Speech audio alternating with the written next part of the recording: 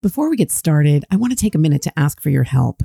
Since 2014, Ascension has been creating free Catholic YouTube videos, podcasts, and articles to help people like you discover the truth and beauty of the Catholic faith. Ascension releases 18 free videos and podcasts every single week and has reached millions of people with the message of God's love. While this content is free to consume, it is not free to make. So to help offset the increasing cost of production, we're asking for financial support to continue bringing this life-changing content to people who are searching for Christ. If you or someone you know has personally benefited from Ascension's work, please consider financially supporting this podcast and this channel. Any amount is truly appreciated and will go towards things like Ascension Presents YouTube channel, The Bible in a Year, and Girlfriends. To make a gift, please visit ascensionpress.com/support or click the link in the description for this show. Again, that's ascensionpress.com/support. And whether you're able to support us financially or not, please keep the entire Ascension team in your prayers. We are definitely praying for you. Girlfriends, episode number 348. Learning and Growing with Your Kids with Dr. Jordan Almanzar. Hello and welcome to Girlfriends. I'm Danielle Bean. I'm a wife and a mom, and I'm on a mission to help you know your worth as a woman so you can find peace, balance, and joy in family living. This week, we are talking with special guest Dr. Jordan Almanzar, and he's got lots of words of encouragement about learning alongside your kids and growing in faith as a parent. Can't wait to share this special conversation with you. Let's get going.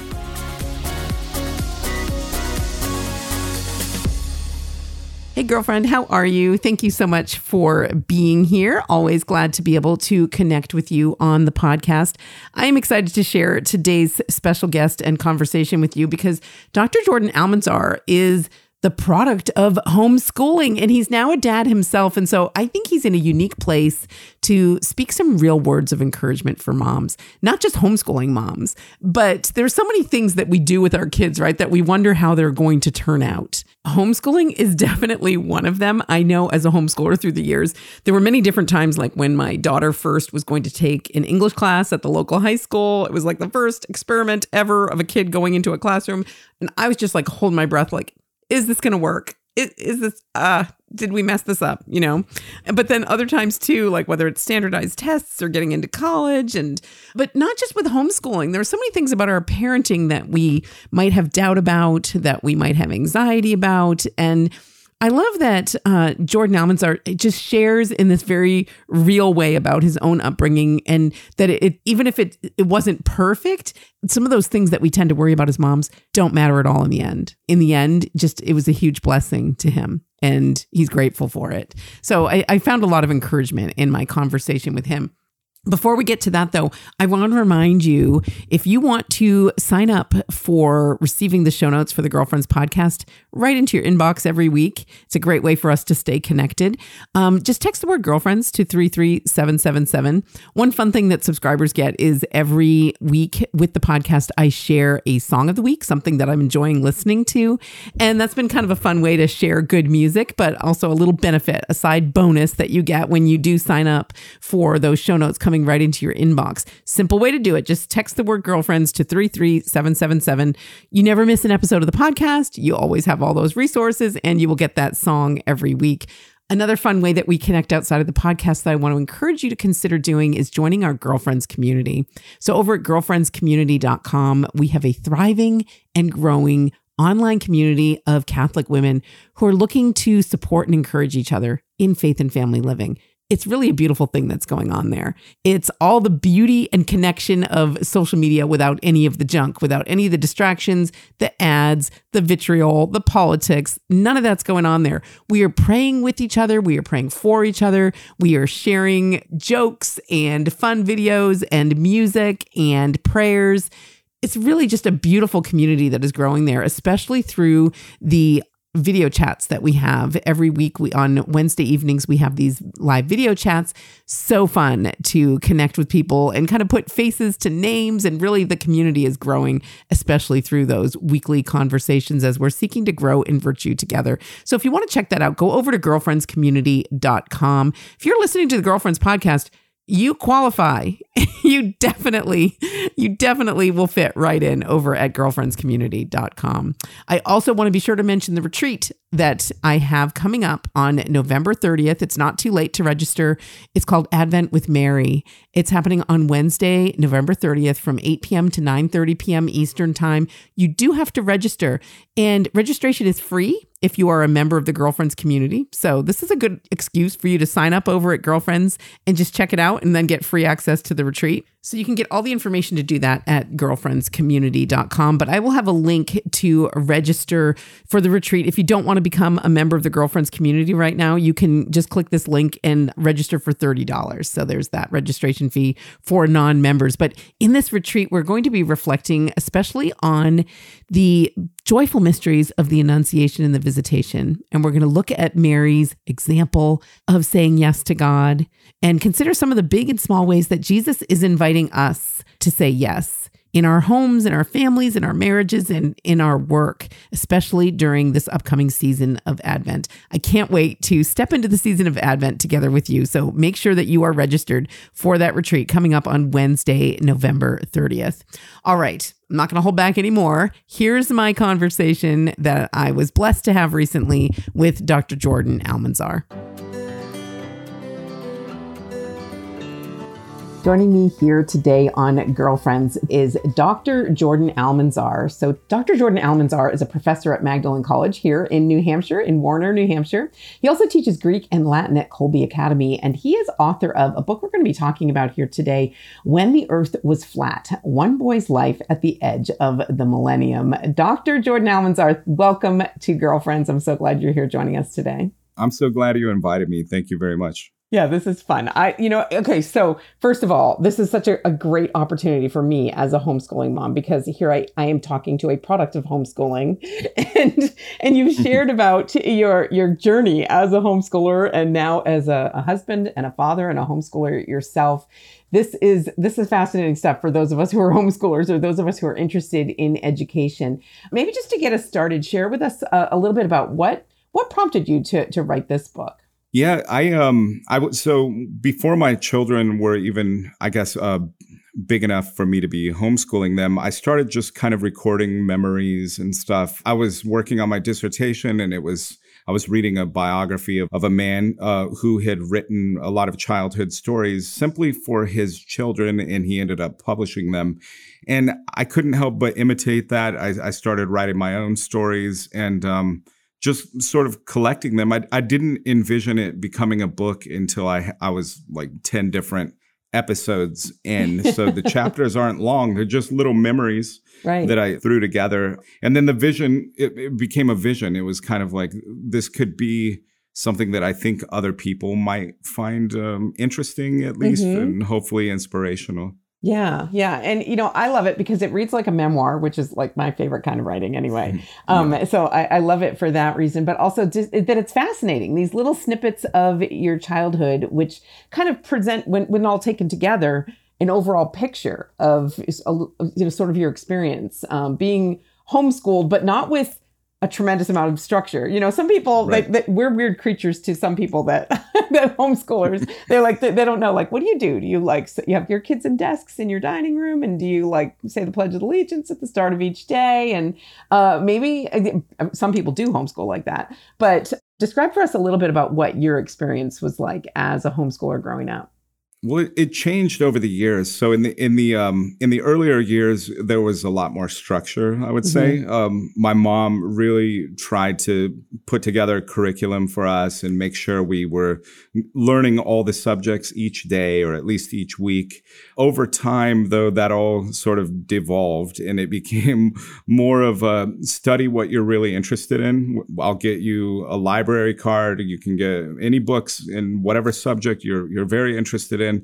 And I liked that approach. It was somewhat unschooling a little bit, I would say.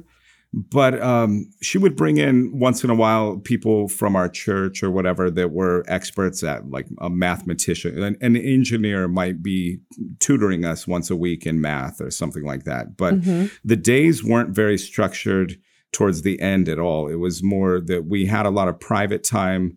And it was before the internet, so we spent time reading. I mean, we spent a lot of time reading what we really loved.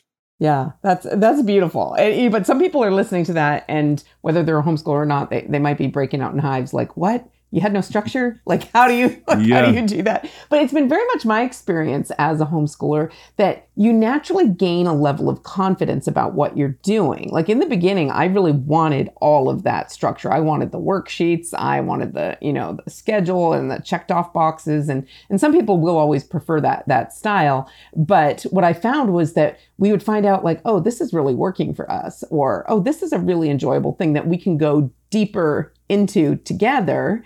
And it doesn't always look like you were describing, it doesn't always look like classroom learning. Like you're talking with people, you're going out in the world, you're having experiences. And the more we experience that as homeschoolers, I mean, I think that, you end up deciding some of that structure stuff maybe isn't quite so necessary. So a little bit of a natural journey, but I want you to speak to some of the moms who are listening that whether they're homeschoolers or not are kind of lacking confidence in doing that. I think there's no magic formula. Like we can't hand somebody confidence in that, but, and part of it is just naturally comes from experience. But what might you say to someone like that? Because here you are, you're the product of homeschooling. You're the experiment, right? And yes, so you can talk about the results a little bit. Yeah, it is a risk. I think people feel like, I'm not qualified. I'm not able to do this. I was never good in this subject. How can I teach my children? Number one, I would say to enjoy it. Enjoy the ride. It's going to go by quickly. Nothing catastrophic is going to happen one way or the other. You're going to be okay. Your child is going to be okay. To gain the confidence too, I think what it takes is to sort of dive in with them, get into the subjects with them, participate with them. One of the things that I talk about in the book is that my mom was very playful, I guess, in a way. She was very bold, but she would say, if one of the things she always said was, if someone else can do it, then I can too. And that didn't mean that she was going to be the expert teacher in everything, but that she could get us to a point.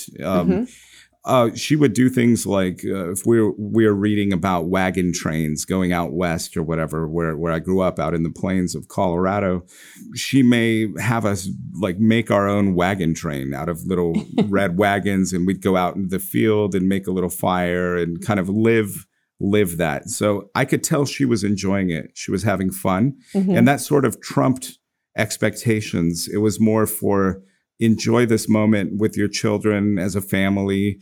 And I think for moms out there, that they should focus on that, really, really getting in there and being playful and having fun with the kids in what you are learning. Make it come alive for them in that way.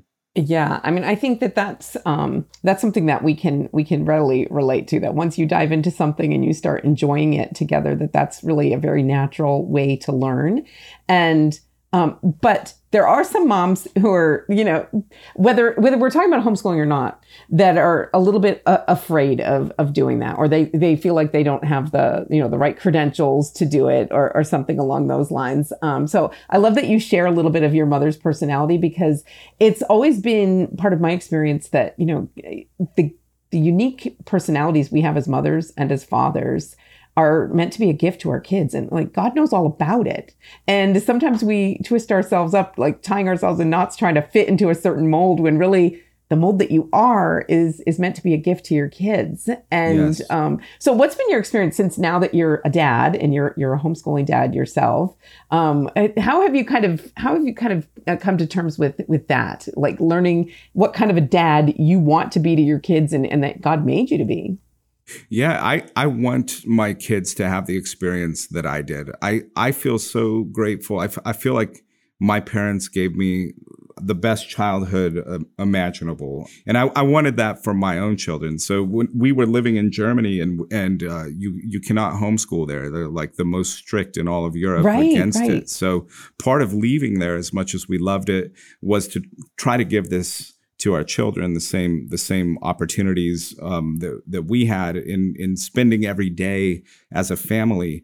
And what you said about, we are made a specific way as parents, and God knows all of that, obviously.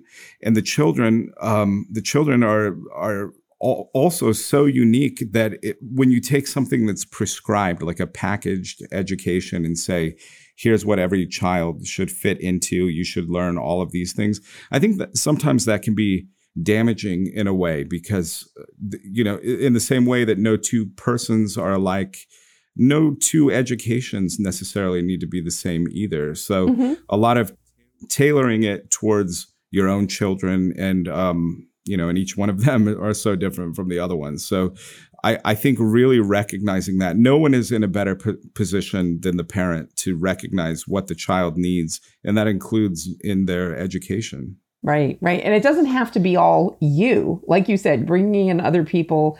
And, some people they're never going to be homeschoolers and that's perfectly okay. But knowing that every one of us as parents, we're the primary educators of our kids. I think so many parents need to be reminded of that. Just this past weekend, I was giving a talk here in New Hampshire to parents at a parish and that's what they needed. And that was like the questions they had afterwards were like, can I really, am I qualified? How do I, supplement their religious ed or what does that look like? And I was just trying to share with them a little bit of my own experience. I wasn't homeschooled, but my parents, they always supplemented what we were doing. Like, hey, let's read this book, this classic from the church. Let's read St. Augustine together, as we were older, and let's just talk about it, and we did that in structured ways and not so structured ways. And that's been part of what I've experienced in homeschooling as well, is that liking that flexibility of time. And I think COVID, maybe you could talk a little bit about the opportunity of COVID, how in our own little community, now there are so many more homeschoolers post-COVID. I think it's because a lot of parents realized, I could do this. Or maybe they realized what some of the benefits were of spending that time together. Yeah, yes, that's true. I have friends who enjoyed the lockdown because they spent so much time with their family that they wouldn't have had a chance to do otherwise. Homeschooling has really grown. It's amazing to me that it's seen in the light that it is, because if in my book it's cast as we are completely alone outsiders in the 80s and 90s, no co-ops, no nothing like that at that time. But now there are so many supports. It's validated itself time and time again that it is a valid way to educate. And sometimes it's the best way to educate. And I'd like to hit on what you said. Not everyone is able to do it. And that's also fine. I'd like to encourage the listeners that maybe you're not able to homeschool for financial reasons, whatever the circumstances are. But supplementing as you described also works. So in general, I think that people during COVID got a taste of what it's like and that it can be done, especially when people went online, everyone was online. They had a front seat to their child's education. And a lot of times I think they were surprised what they were seeing. This is what you're being taught in your public school or whatever. And so that also turned a lot of people towards homeschooling. And I think it's only a good thing to have more homeschoolers. Absolutely. Yeah. And more parents that are empowered to know that they can do that. And well, we're blessed to live in New Hampshire, where we've got some of the best homeschooling laws in the country. Yes, and we have so many options. So I encourage people to check out, wherever you live, check out what the laws are in your state, because there are a lot of different kind of hybrid options that people can take advantage of. Like, for example, my son, who's a sophomore in high school, he's taking his English class at the local public high school, and he's taking his other classes here at home. Like, you can do that, Yes. Not everywhere you can do that, but find out what is available where you live, because it's not an all or nothing kind of proposition. Right. But I want to talk about another theme that kind of comes out in what you share, in this kind of memoir of your childhood, is the fact that in kind of a countercultural way, a way that our culture doesn't readily recognize or appreciate these days, you were fully encouraged to be a boy, be outdoors, be exploring, all of that, all that comes with that, learning in that way.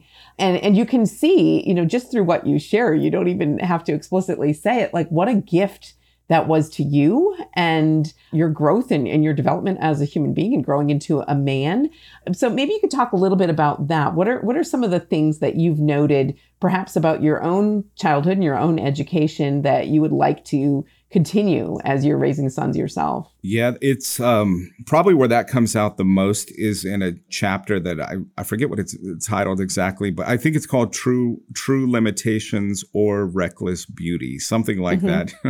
Sorry, I don't remember, but it's only your book now. I've done that 100 times. Like someone on an interview will like ask me about a particular line. I'm like, I have no idea what you're talking about. Like, yeah. So much water under so many bridges. I wrote that a very long time ago. Yeah, exactly. But in that chapter, though, it also involves risk. It was my parents sort of allowing us to be somewhat rough, somewhat reckless. We didn't have somebody standing right over us to tell us this is dangerous. And the chapter is pretty entertaining. My students love it because probably none of them would ever do this, but we were having BB gun wars, and I talk about like I describe it pretty graphically these wars and what happened with us all, and we kind of it sort of ends with a BB gun injury. You can read about it in the book, but I took it as a lesson, though, that we didn't have limitations dictated to us. Like, this is too dangerous. We were allowed to be outside, even when we were little. There's a chapter in there where I talk about in first grade, I would play outside all day long, every day, and just come in for meals and things. So it is kind of a change from, I think, the way that we kind of helicopter parent our children. You're always thinking of the worst thing that could happen and what if this happens and I would regret it forever. So I try with my own kids also to give them this little bit of freedom appropriate for their age. A lot of times they don't know I'm watching, and I'll let them, wander around further away from the house than would normally I'd be comfortable with or something. And I suspect that my parents were doing the same. I suspect that we were being watched more than we realized we were, but they sort of allowed some things that would look somewhat scary. And that freedom to be able to be in a pack of boys, me and my brothers and our friends and all of that, it really taught us that we can be self-sufficient from a young age to an extent. And I've taken that into adulthood, where I feel like I can handle situations that because they're based on things that I overcame that were smaller in my past. And those lessons need to be learned appropriate for the age. And especially with boys, let them be rough, let them wrestle, let them, roughhouse and these kind of things I have one boy, 4 daughters, and they get annoyed with him because he wants to wrestle and stuff all the time.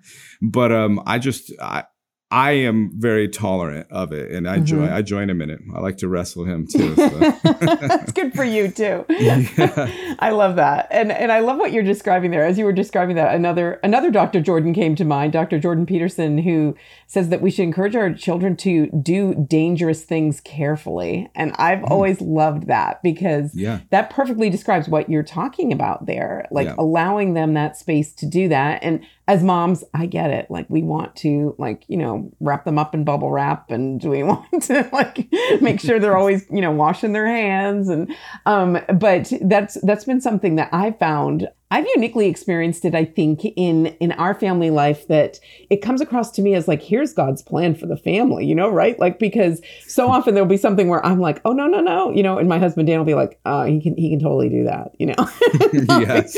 And that's good, because our children need both of those things, and that there's a beautiful balance that comes in the end between those things. But even now, though, my young adult sons, I'll hear about things like, that they did in the woods, like when they were, I had no idea. And it was probably best that I had no idea. Yes.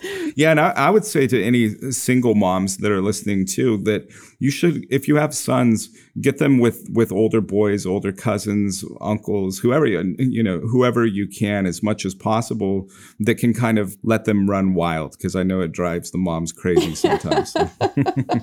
And did you, as a child, or do you now as a parent, have your son involved in any organized boys only activities, any clubs or groups or scouts or anything like that? I want to get him in some kind of scouting group. He's not in that yet. He plays hockey. He plays sports. He plays t-ball and hockey and stuff. But that's his main thing is hockey. He's 6 years old, and so he loves going there. But it's not boys only. There are really some great hockey players that are girls, little girls his age that are on his team.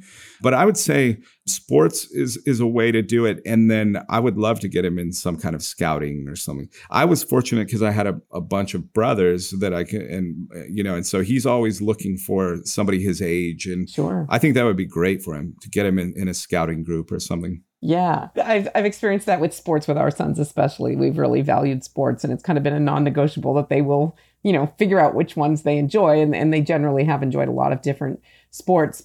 And that's something that we can observe as parents that, that our children are different. And it's not, of course, you can't say all girls are like or all boys are like, but we've come to this crazy place in our culture where you can't even say like the differences you note between your sons and daughters, which that's not politically correct to point out. And yet it couldn't be more obvious to me, and anybody who's a parent, like you're lying if you don't see those innate and it's differences. Unfair. It's really unfair to the children. I mean, it's so, and we think that we're doing something good. Society thinks it is, but it's really, it's harmful to them. I mean, it really impoverishes their childhood. Right. I know. And so that's something I think parents need to be aware of. And to some extent, if your kids are in a public school system or any school system, there might be some of that going on that you need to be kind of looking out for and kind of correcting in your own time with your kids. But a funny story that comes to mind whenever we're talking about that was that years ago when we first were raising, like my oldest son, I had a daughter first and then our son, and I was kind of leaning toward like, oh, we can't do like guns. And I mean, I hadn't talked to my husband about it. He never would have gone for that. And I was like kind of like leaning in that direction. But I remember at one point, my son, who was like not even 3 years old, he like bit his toast into the shape of a gun, like sitting in his high chair and was like, shooting people with it. And it was at that point I was like, I need to not. I need to not be trying to control this. It can't be It stopped. doesn't mean you embrace like a culture of violence. And I think that's the thing, because we live in an age where you see these horrible stories on the news and you wonder what the origin of it is. Actually, I would love to get your thoughts on that. Not that you can solve all of society's ills, but it's often occurred to me that perhaps it is this lack of boy culture, lack of fathers in the homes who are kind of setting that example of masculine virtue for our kids is why sometimes these things go awry. Yeah, I think it is what you're saying. I think it is the lack of true leaders. I mean, look how men are put down in everything. You never, I mean, in TV shows and everything, you can never show like a real man who's a leader. It's there's always got to be some flaw with them or something. And so I think that men are put down by society, and that's harmful for the boys. I mean, it's harmful. Who do they look up to then? Who do they want to be like then? And what we're seeing is sort of a backlash then where they rebel instead. And they rebel against the society because they know that there's no expectations for them to be the hero eventually. So we have to do it in small ways. And it obviously starts in the home, and then it's in the smaller communities, and it sort of grows out from that. But you can do it in your own home, and you can point out men that are good for your boys. You could say, you should be like your father. You should be like this person in your parish or whatever, and try to indicate for them who are good role models, because the media is not going to do it for you. Right. No, that's so true. And actually, well, the media will do it for you, but it will do a poor job of it. It'll do the opposite for you. But I think it's important to remind parents of that sometimes, because sometimes, in the face of all of it, it's overwhelming, and you just kind of think, well, I can't possibly, impart my values or share the gift of my faith with my kids. And like, the world will rush into that gap and fill that void for you. Like the world will teach your kids values, if you're not willing to do it. So I think it's really important to remind people of that. But getting back to the book, what was your hope in writing this out? Was it really just about wanting to share these stories, which are so heartwarming and really kind of encouraging to me as a homeschooler and as a mom myself? Or did you have a larger kind of goal in mind in sharing this particular kind of upbringing? So after I realized that I was gonna turn this into a volume, my goal became to encourage people out there that you can do this, that you can. So I'm very honest with mistakes that happened, like when we burned our entire field down, and it was the fire, the local fire department had to come, and it was this big embarrassing thing that happened. But despite all of that, what I was really hoping is that people would realize that they can do it. If these people in the book can do it back in the 80s and 90s with no internet and no real connection to other homeschoolers, you can do it now with all the resources that are out there, especially. And I wanted it to sort of be a voice of the time. That's one of the things that it kind of became was I wanted it to read like it's from another time, because I think it really is. I mean, 9/11 had not happened. The internet was not there, with no pandemic like we've had recently. So I wanted to sort of show life from another time. And that was probably a secondary goal, but I wanted to capture that specific 80s and 90s. Yeah. And you sure did. And in fact, I love that you wanted to preserve that as like another time, because it truly is, because we don't realize, because this happened in our lifetimes, right? But I realize it sometimes with my own kids, like they have no clue about like a rotary dial phone. Like, you know? Yes. So weird, that they don't have that life experience that, I take for granted as having grown up with those sorts of things and knowing the time before the internet. It gives us a very different perspective, doesn't it? It sure does. It does. I feel very distant in some ways from my students, even though I feel young still. I can relate to what they're doing, but then I realize, wow, they don't remember not having the internet. None of them. None of my students. They've all grown up with it, and that's amazing to me. That changed things more than like from our generation back to our parents. I'm sure of it. Even though society was progressing quickly in the 20th century, the internet is like the thing that just changed it all. It's a different life now. It is. And that's important for us to be aware of for ourselves, but then especially those of us who are parents, kind of making them, understanding our kids' perspective. So I love that it's an encouraging read, and it's just an entertaining read. I mean, it's just great fun to read about your boyhood. So before we have to wrap up here, I did want to ask you about your siblings. So where are they all at, and what's going on with your extended family at this point? Oh, yes. So my older brother, who plays like a little bit of the villain a little bit in some of the stories in here, he is the owner of Chicken Cone, which is a franchising thing that's chicken and waffles in a cone. That's great. Okay. So they're expanding it all over the country. So he's really busy with that. So he grew up to be an entrepreneur. It comes across a little bit in the book that he might be something like that. My sister is married and has a big family. She's homeschooling her children in Kentucky. And then I have my younger brother, who's featured a lot in the book also. He actually lives kind of close to me. He lives up just in Maine, so a couple hours apart, and he has a bunch of homeschooled kids. So we have cousins that get together. He's got 2 for every one of mine, though. So that's what he's up to. And then my sort of adopted brother, who's in the book just a little bit, he's an architect down in Texas. So we're all close. I keep up with them, especially my brothers. We talk every week at least. And, we went through this awesome childhood together, and it bonded us. It wasn't just a lot of times you hear about siblings being really close who went through traumatic things. Thanks be to God, we never really did go through anything too traumatic in our childhood, and yet we all still love each other, and we keep close tabs on one another. That's beautiful. And are your parents still living? They are, yes. So they are in Kentucky, also near my sister, to be around her kids. They're retired. And I'm hoping they'll come see the beautiful fall here in New England here soon. Oh, that would be wonderful. And what a beautiful blessing for them to see their work kind of exponentially multiplied among all of you. That's a beautiful thing. Something my dad always said was, God has no spiritual grandchildren. And so all of us are we're all still believers and stuff. And I think that's testimony to a great how testimony to them. Absolutely. And the book is again, the name of the book is When the Earth Was Flat, One Boy's Life at the Edge of the Millennium. My guest here today has been Dr. Jordan Almanzar.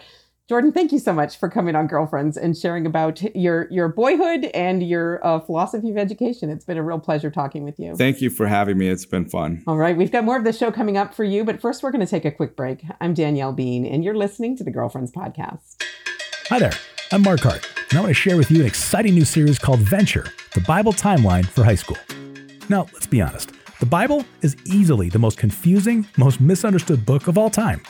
How do these random time periods, these random people, these random stories all fit together? And what do they mean for me and for my life?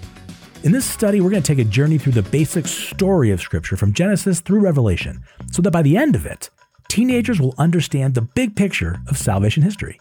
Because when we come to know the story, we come to know our place in the story. To find out more and get a free preview of this engaging new study, visit ascensionpress.com/venture.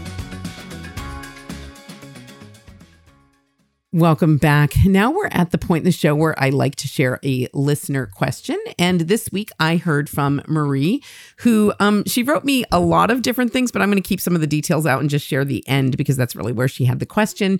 And Marie says, I'm 21 years old and happily married to the love of my life. Well, congratulations, Marie. That's beautiful. I'm so excited to be his wife and hopefully a mom in the near future. I know that is the more that God is calling me to be, but I still have such a desire for something else.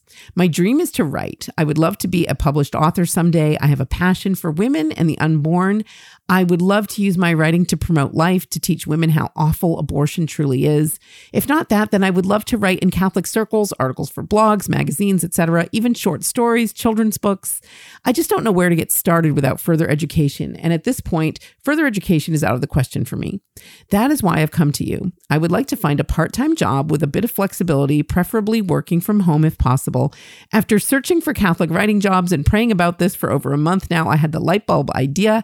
Ask Danielle. I figured if anyone would know where to point a girl, you would. My cousin and I have also been talking about starting a podcast for young ladies, and I was wondering if you have any tips on how to begin. Thank you so much for your time, and God bless you in all your work, Marie. Okay, Marie, I love your question. I love your enthusiasm. I love that you are feeling passionate about doing things for God and for others and sharing your gifts and your talents, whether it's through writing or starting a podcast, and that you've got motherhood on your heart. I think I'm just so thrilled for you. You're in a beautiful point in your life, and I'm so excited for you. Know that I'm going to be praying for you as you're kind of discerning these things. But this is a question I get a lot from people, is kind of like, where do I get started? How do I start writing? And, the answer is going to be different for different kinds of writing that people might want to do. And you listed, Marie, a ton of stuff. I mean, a lot of very different kinds of writing. So my first thing that I would suggest that you do is figure out more specifically what kind of writing you might like to get started in. And you didn't mention whether or not you need to get paid for it. And I don't know if that's part of your motivation, but that might kind of narrow down the field because some of those kinds of writing are less likely to be income producing and some are more likely. So, I would suggest that you kind of narrow that down so that you can focus your efforts. Like, where do you want to write? Is there a particular magazine that you enjoy reading and you could imagine yourself writing something for it? Or is there a website that you like reading and you want to write for them? Or, is there a particular publication of some kind and you might want to do that kind of writing? I mean, I'm not talking about the podcast here. I'm going to focus on the writing. And then once you've narrowed it down, like I really would suggest, like you have to start with one thing. So I would suggest beginning with one thing, like pick, let's just say there's a website that you're familiar with and you like reading there and you like following some of the writers on there and you'd like the opportunity to write there. Well, then once you decide that, then you've got to put in effort researching. Research. Figure out, how do they accept submissions? Is there a place on their website where they tell you how? Or do you have a connection to somebody there? Might you send an email to one of the writers there and ask to get connected with the editor if that information isn't readily available on the website? figure it out. Do that kind of legwork, that kind of behind the scenes research. Find out what the website's needs are. As a magazine editor for many years, I was very grateful, and I could spot them from a mile away, for writers who sent me a very specific pitch that were familiar with the publication that I was putting out and what our needs were.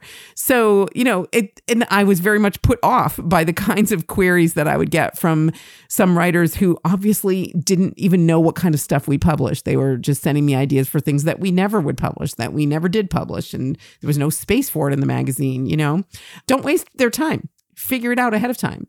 You do that research, do that work. And yeah, it's hard. It's not like the glamorous, fun thrill that, you might think of as writing, like, oh, I'm going to be a writer. And you think of the writing part, or you think of being published, and that's kind of fun. This is more the grunt work behind the scenes that people don't see about writing. You've got to have some hustle. And so doing that research, and making those contacts, and you might do it in a number of places. I said start with one, but once you've kind of figured out that research and done that and kind of, made that connection, or you're beginning to move toward making that connection and reaching out to people, then you can move on to another one and have a few different opportunities like this kind of in the works as you're going. And just be diligent about it. I would say if you really are serious about kind of growing your work as a writer, if you want to become a freelance writer in any industry, you really need to set aside time for it. So you might consider these 2 hours on Tuesday and Thursday afternoons I'm going to devote to this, or whatever it is, whatever amount of time you can devote to it.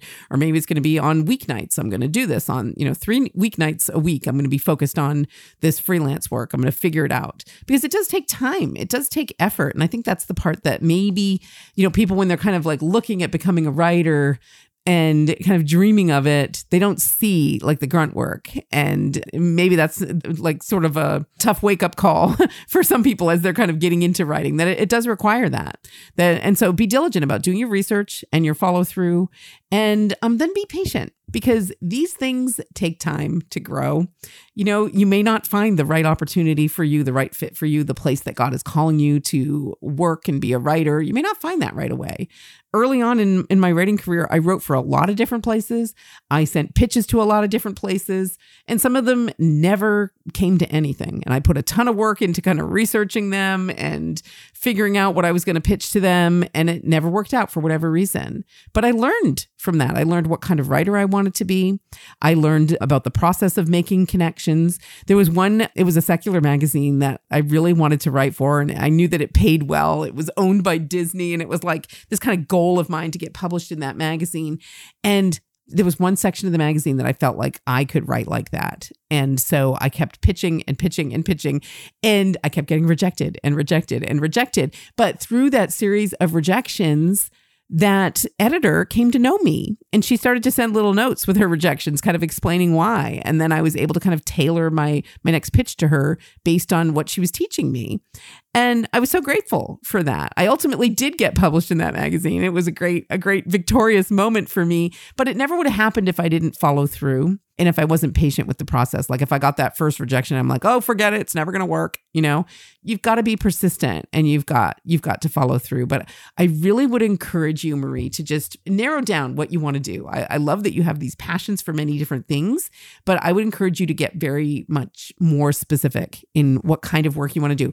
And that may not work out. You may decide on a very specific thing that you want to do, and it may not come to fruition. And then it's time to consider something else, And that's part of how we discern God's will is, first of all, you have this passion for this, you want to do this thing, and just kind of figuring out where the right opportunities are going to open up for you. But I'm going to be praying for you as you discern that. And yes, starting a podcast for young ladies, go for it. I encourage everybody to start a podcast. I love podcasting. I'm a huge fan of podcasts. I love it as a way of communicating. Obviously, in January, we're coming up on 7 years that I've been recording the Girlfriends podcast. What a blessing. What a blessing this podcast has been for me. So I really do encourage you to do it. Tips for getting started would be, know that there's a little bit of a learning curve for doing it, whether you're going to do your own audio editing and all of that or not, and you got to put the time in. Again, put the time in to figure out exactly what it is you want to do and to learn that new skill. Be patient with yourself. Thank you so much for writing, Marie. If anybody else has a question you want me to take up here, if you have some topic you want me to take up here, or a topic you want to suggest for a future episode of Girlfriends, I would love to hear from you. You can email me, Danielle@daniellebean.com, or connect with me on social media. I'm Danielle Bean on Facebook, Instagram, and Twitter. And finally, if you want to send me a Vox, I would love to connect with you on Voxer. The link to connect with me on Voxer is always in the show notes over at ascensionpress.com. Again, if you want those show notes sent right to your inbox, subscribe for free. Just send the word girlfriends. Text the word girlfriends to 33777. That's all for now. I want to remind you, get over to girlfriendscommunity.com so you can sign up for free for our Advent retreat. There is still time to join us, but you do have to register. Again, those links are going to be in the show notes. I definitely want to see you there. But for now, I want to thank you just for being here. Thank you for showing up. Thanks for being a part of today's podcast. You are such a blessing to me. And until next time, I hope you enjoy your day and God bless your week. Girlfriends is a collaboration between DanielleBean.com and Ascension, the leader in Catholic faith formation.